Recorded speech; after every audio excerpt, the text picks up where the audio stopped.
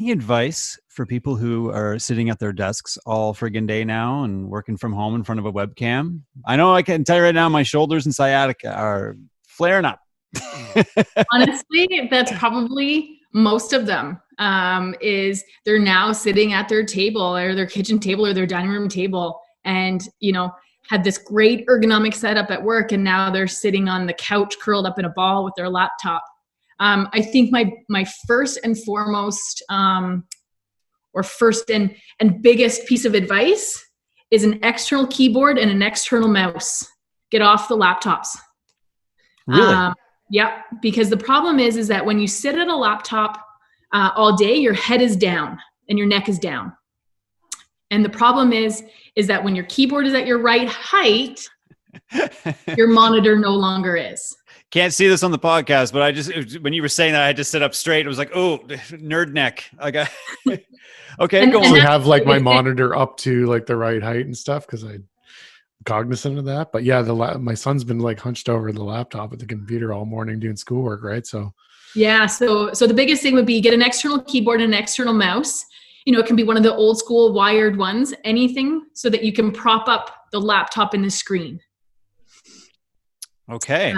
That's a good place to start. That's honestly, it's the biggest thing that I've been finding in the last 2 weeks is everyone is on laptops, which is today's society. But the thing is that at the office or stuff like that, you typically have monitors and keyboards set up at proper heights. So as I sit here and talk to you guys, my laptop is actually propped up on 2 textbooks and basically a flower pot to get it higher so that I'm not looking straight down.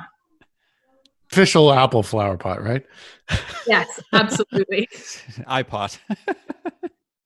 I see.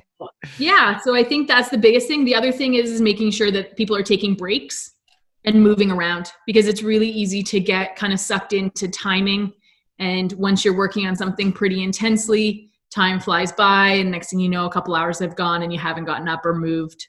So it's just to keep moving, sitting up in your proper posture for 6-7 hours a day that's not good for you either. You need to be constantly moving.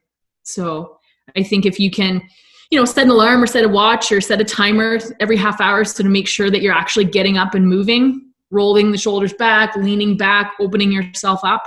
I think that will help a lot. That's really helpful. The setting a timer thing, like obviously. Yeah, for sure. You've got a couple of minutes left here. Anything we missed? Anything you wanted to add? No, I think this is great. I think it's just important to get the information out there, and hopefully we can still keep working in the next coming weeks so that we can keep helping people, and hopefully the government realizes and recognizes that we can move forward and we can help unburden the medical system a little bit